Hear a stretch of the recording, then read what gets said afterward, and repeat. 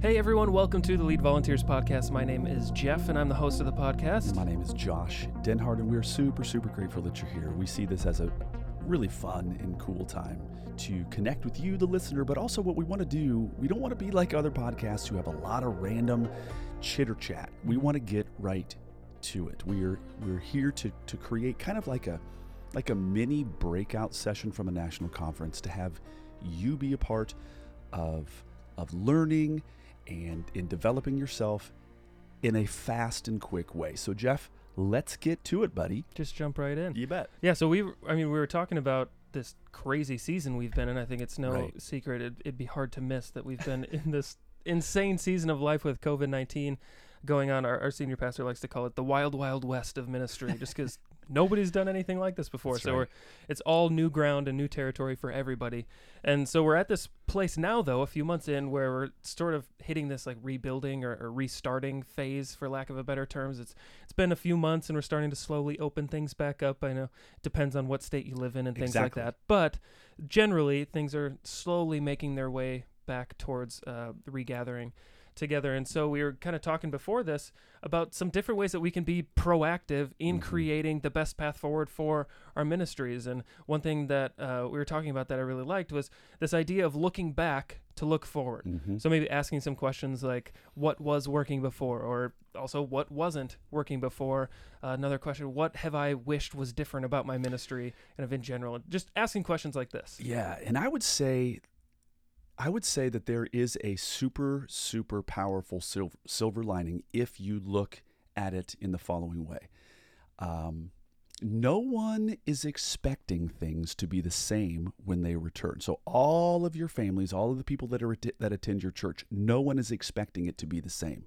There's an unprecedented and sweet opportunity there because 90% of people hate change. The other 10% absolutely loathe it. In other words, people don't like change. However, when things are starting over, you can try out new things and literally blame it on the corona. Okay, if it doesn't work, stop doing it. If it does work, you can continue to keep doing that. However, I'm not talking about like changing necessarily tactics here and there. You can actually have a personal reboot and change some aspects about your personal leadership style. But at the end of the day, from a tactical standpoint, you can change something and get away with it. And I've seen a lot of leaders try to pull that off. But really what we want to talk about today is having like a reboot and a reset for your personal leadership. Yeah, no, I think it's going to be good because we've talked about this word diligence or reputation on the podcast before, but kind of as we dig in deeper to this word reputation, why do you think it's so important in ministry, and how can we be more aware of our own reputation or diligence going forward? Yeah, I would say reputation is very interesting, right? So we are human beings, and we as humans are always trying to predict the future so as to survive. Now, I know that sounds super basic, but it's actually quite true. We as human beings are always taking cues and learning clues from our environment, and that includes people around us. Now think about it. In early elementary, you walk into a room of 30 new kids. Who is safe? Who's the volatile one? Who can be trusted and who cannot be trusted? So as little kids, we start adding up, even subconsciously, small pieces of data about other people so that we as humans can make predictions about their behavior and or their trustworthiness. Now, hear me out real quick. The essence of a reputation is time plus consistency of any behavior. That equals a reputation. I'm going to say that again. Time plus consistency of any behavior, whether it's good behavior or bad behavior, that adds up to a reputation. Now, as adults, let's just imagine your volunteers. Every single one of them have a reputation in a sense. I imagine everyone listening can think of that person who is consistently late. I'm not saying this to make a joke. However, this idea that you have kind of concluded in a sense that this person is typically late is based on a set of previous behaviors established by them. You as a leader now have to factor that into knowing this about them, and they're on your team. So here it is. You, listener, out there in podcast land, you have a reputation as a leader and as a person. you have had a set of consistent behaviors, whether they are good or bad, and people know, not necessarily know, they are predicting what they can expect from you. That's a reputation. Now, the hardest part is to reset an already established reputation. Let's say that you got a quick tongue. You have a history of saying things you ought not to have said. This is because you have this reputation, of course, is because you have had 87 little teeny data points that show that you are more prone to use your tongue and disregard what James says when he says you should be quick to listen, slow to speak, and slow to become angry. Okay, great. So you happen to have a reputation. And as you come back, you want to start to reset the graph. You're coming back from the corona. How can you reset your reputation? Okay, well, let's imagine again that we have this graph and you have 87 little instances of not using your tongue, and you've already laid out that that is the line of the graph. Okay, you have to start to shift that graph towards a reputation, toward having more self-control. The trick, of course, is that you got to set 87 new little data points to at least equal the other one, and then happen to have a whole bunch more to get the graph to curve down toward this new value. Does that make sense, Jeff? Mm-hmm. So the same goes for hard work and diligence, right? If you are known as a leader for cutting corners, then you have some work to do to reset that reputational graph. Yeah, absolutely. I do want to interrupt for just a second because I'm trying to take this all in here, and I just like the incredibly scientific data that you put behind this kindergarten idea. I'm sure every kindergartner is running around like, all right, I'm analyzing safety, non-safety. But it's crazy true, right? How much we do that just without even thinking about it, because you say like, all right, who's showing up late? You're like, oh, well, so-and-so. And who's doing this? And it's really easy for me to see that in others. Okay, exactly. This is that moment, I think, coming back from Corona where it's like, who am I? Yeah, let's look in the mirror. What's my reputation? And maybe it involves asking your leaders and I think it seeing does. like, okay, what is it in me that I can improve, and working off of that. But once you find out what that is, and we're trying to move forward, I can say I have felt this before where I've come to the conclusion, okay, maybe I am not as great as communication with my leaders. Fair. Being consistent in my emails with them every week or something like that. I know a couple of years ago that's what I started to work on, and I felt like I was working extra hard, being diligent, putting in the extra effort, but I wasn't necessarily seeing results. Either the leaders weren't opening the emails, or something would come up Monday, and instead of my quote Monday email, turn into a Tuesday or a Wednesday morning or email. A never. Oh, well, I at least usually got it out by Wednesday night for youth group stuff. But I felt like, all right, I'm going to put in this extra work. I'm going to do this, and So you were doubling down. Doing my best. Okay. I felt like, and kind of, I don't know, I've noticed that, I mean, beyond this example, when I do put in that extra effort, I start being diligent, I start working extra hard on this, I kind of reach this fork in the road after realizing like, okay, I'm not exactly seeing the results I want to, where I can either veer off one way and say, all right, well, nothing's happening, then why would I work harder? I'm just going to put in minimal effort. Or, okay, well, I'm not working hard enough, so I need to work harder. I need to drive ourselves harder. And I could tend to see how that could drive leaders towards burnout. Right, because in a sense, you're putting in triple the effort now, and you're like, double down, and it's still not producing for you. Mm-hmm. And so rather than like, I think those are like the two natural forks in the road. It's like, okay, well, this is not working, so I'm going to either quit, not quit, like quit your job, but like I'm done. Minimal effort, or all right, I got to double, triple down.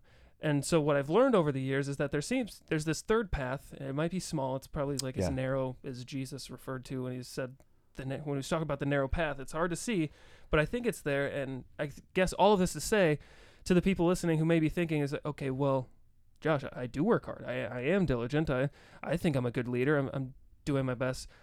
But there's still moments where I feel like I'm at a dead end. Yeah. And if there was any time to feel like we're at a dead end, I feel like coronavirus is that moment where we're just like, I don't know what to do. And I can't do it anymore. Mm-hmm.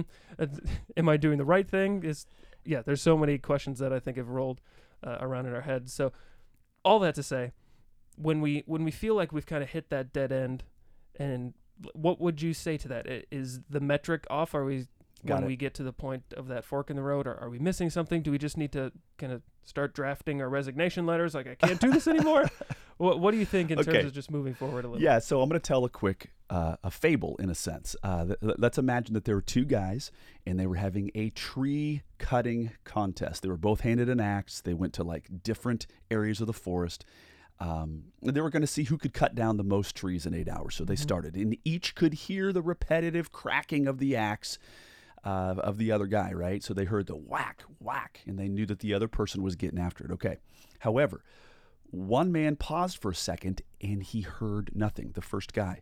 His opponent had actually stopped swinging his axe. And so he took this as an opportunity to really get after it and start swinging even harder. Sure, his arms were sore, but the other guy, if he was resting, then this guy was going to do an amazing job of pulling ahead. So throughout the day, there were times where both axes could be heard whack, whack, whack, hitting trees. And yet at other times, once again, the other tree cutter was no longer chopping.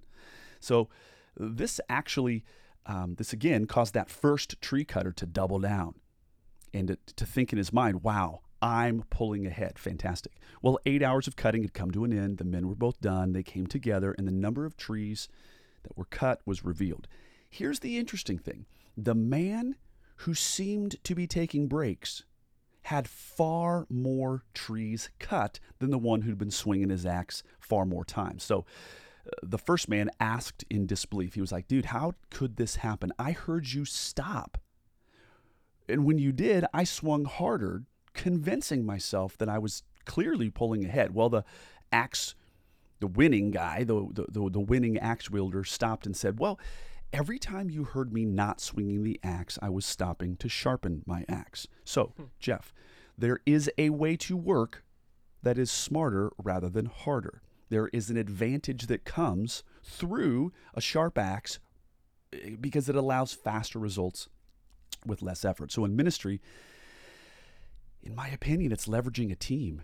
There is a significant advantage to more people than just you doing the work and doing it so much harder and faster and trying and trying and trying. So yes, it takes time to learn the gifts, learn the abilities, learn people's personal proclivities, how they roll and more, but it is worth it. Building a team is smarter, not harder. So what looks to be like you doing less work, it's a different kind of work. And if you can build a team, you're going to have a significantly bigger advantage. Mm-hmm.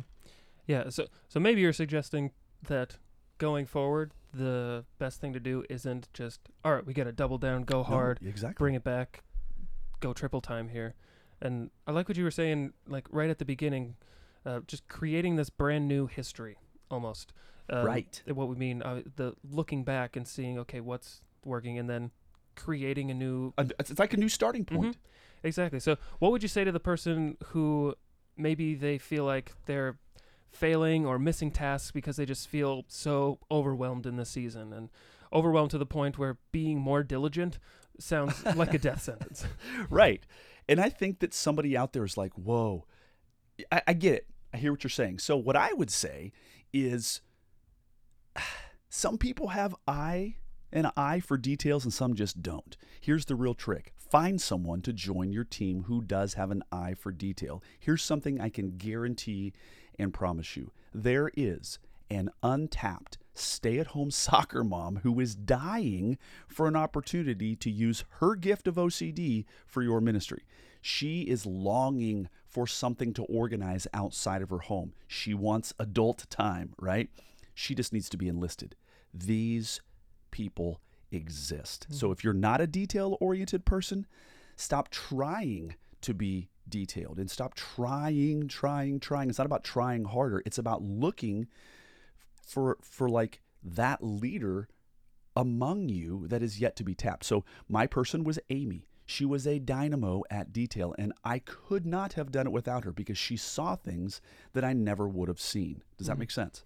Yeah, I mean, it's sharpening the axe, like we were talking about. Exactly. It's building that team kind of, rather than maybe if you look at yourself as one narrow force heading forward, it's just broadening. It's broadening it. That whatever it is. It's broadening the gift sets, right? Exactly. And so as I think about this axe guy, Now, I have actually swung an axe, right? Mm-hmm. And before long, your muscles start getting fatigued. Mm-hmm. And you're like, It's good shoulder workout. it's though. good shoulder workout, but you can start getting lactic acid. You can start burning out. Mm-hmm. My point is that what if we had a whole group of people with different gifts and different abilities? Everything is about team. I literally don't have enough. And I think it's a humbling. I have actually no problem with viewing myself as not having enough, not having all of it in my own person. Mm-hmm. I've known a lot of other leaders who think it's whether it's a pride thing or a shame thing. That's another podcast, right? Yeah. Mm-hmm. But some leaders have a big sense of pride that they're like, I'm gonna do this. I am going to be the best at this. Okay, good luck at that, because you actually have not been endowed with every single gift in the kingdom of God. Nor were you supposed to. No, that's it. Because there's opportunity. Everybody needs to play ball, Mm-hmm. right? Or it's shame that this person feels inside like, if I can't do it, that means that I suck, and I can't hurt or tax other people. You're viewing it wrong. Mm-hmm. It's far bigger than that. So, as you're swinging so hard, you start fatiguing. Yeah. It doesn't feel good. Mm-hmm.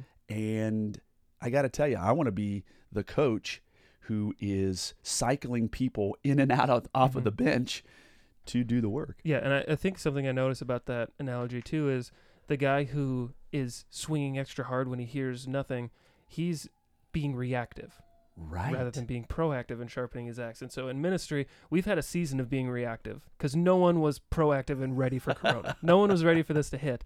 And so we've been starting to get used to a few months in of Yes. being reactive and switching to online and just shifting our ministries and what they look like.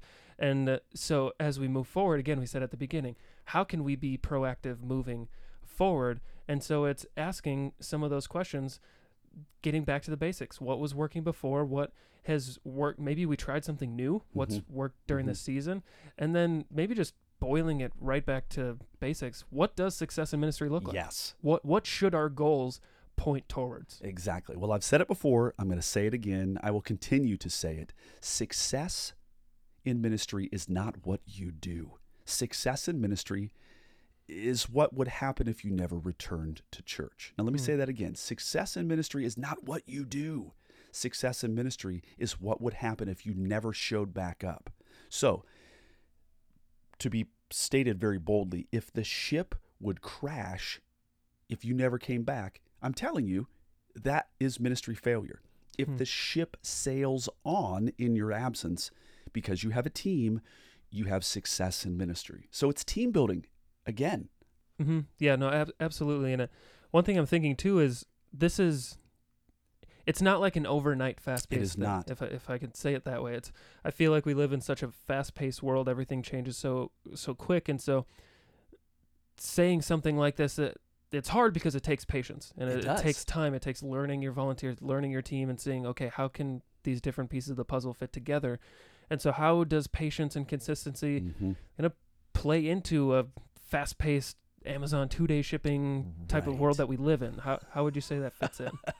Dude, well stated. A 2-day shipping world, right? Or it's the your way, right away culture. Yeah. Ministry is not a short game. There are literally no shortcuts. Ministry is a long game, and it is won, in my opinion, by diligently building into others to do the work of the ministry. And then, just as you have your dream team, not to poke a hole in this balloon that I've just blown up, but then somebody leaves and you got to start all the way back over. I've totally been there. Here's the funny thing. As you start to build over, as someone has left your team, you're building upon the skills that you now have as a team builder because you poured into people to begin with, and now you're repetitively building teams. It's about team building, and I got to tell you, there are no shortcuts. There is no 2-day shipping where you're like, okay, sweet, we're going to have a high-functioning team in 2 days. Try 2 years, right? And it is time plus consistency of that behavior that's going to have this really, really, really healthy team. And that's all. That's the only path forward for success. Yeah. No, thanks for bringing it back. Time plus consistency equals results. exactly. And so, but maybe just to kind of wrap things up and maybe give a little practical steps forward for the rest of this podcast, what disciplines or systems, practices, or approaches do you see being a key during this regathering phase of churches across the country? Perfect. I would right now recruit a team for startup. Now, hear me out. We've talked before about like this long range team and like a puddle jumping team. Do you remember that? Yeah. Okay. So this is going to be a short term team. And I would say, I need your help. And I would say this is a time of coming back. It's ripe for people to see that there's a need. Now, that you're not going to be able to get any and everybody, because some people, I mean, I've heard from a lot of leaders that some people have jettisoned and they're like, I don't want to volunteer. I'm out, because their life is chaos right now. But there's some who are still very, very, very willing and committed. Yeah. Now, here's the interesting thing. As we come back, it's both going to be harder and easier. Let me explain. There are going to be fewer people coming to your church. Therefore, the workload in some ways is smaller. Does that make sense? I mean, because you don't have, let's say that you are the greeting team or the usher team. Right now, as I've talked to leaders all across the country, it's about 1/3. In the church that you and I serve at, about 1/3 of the people came back on our first Sunday back.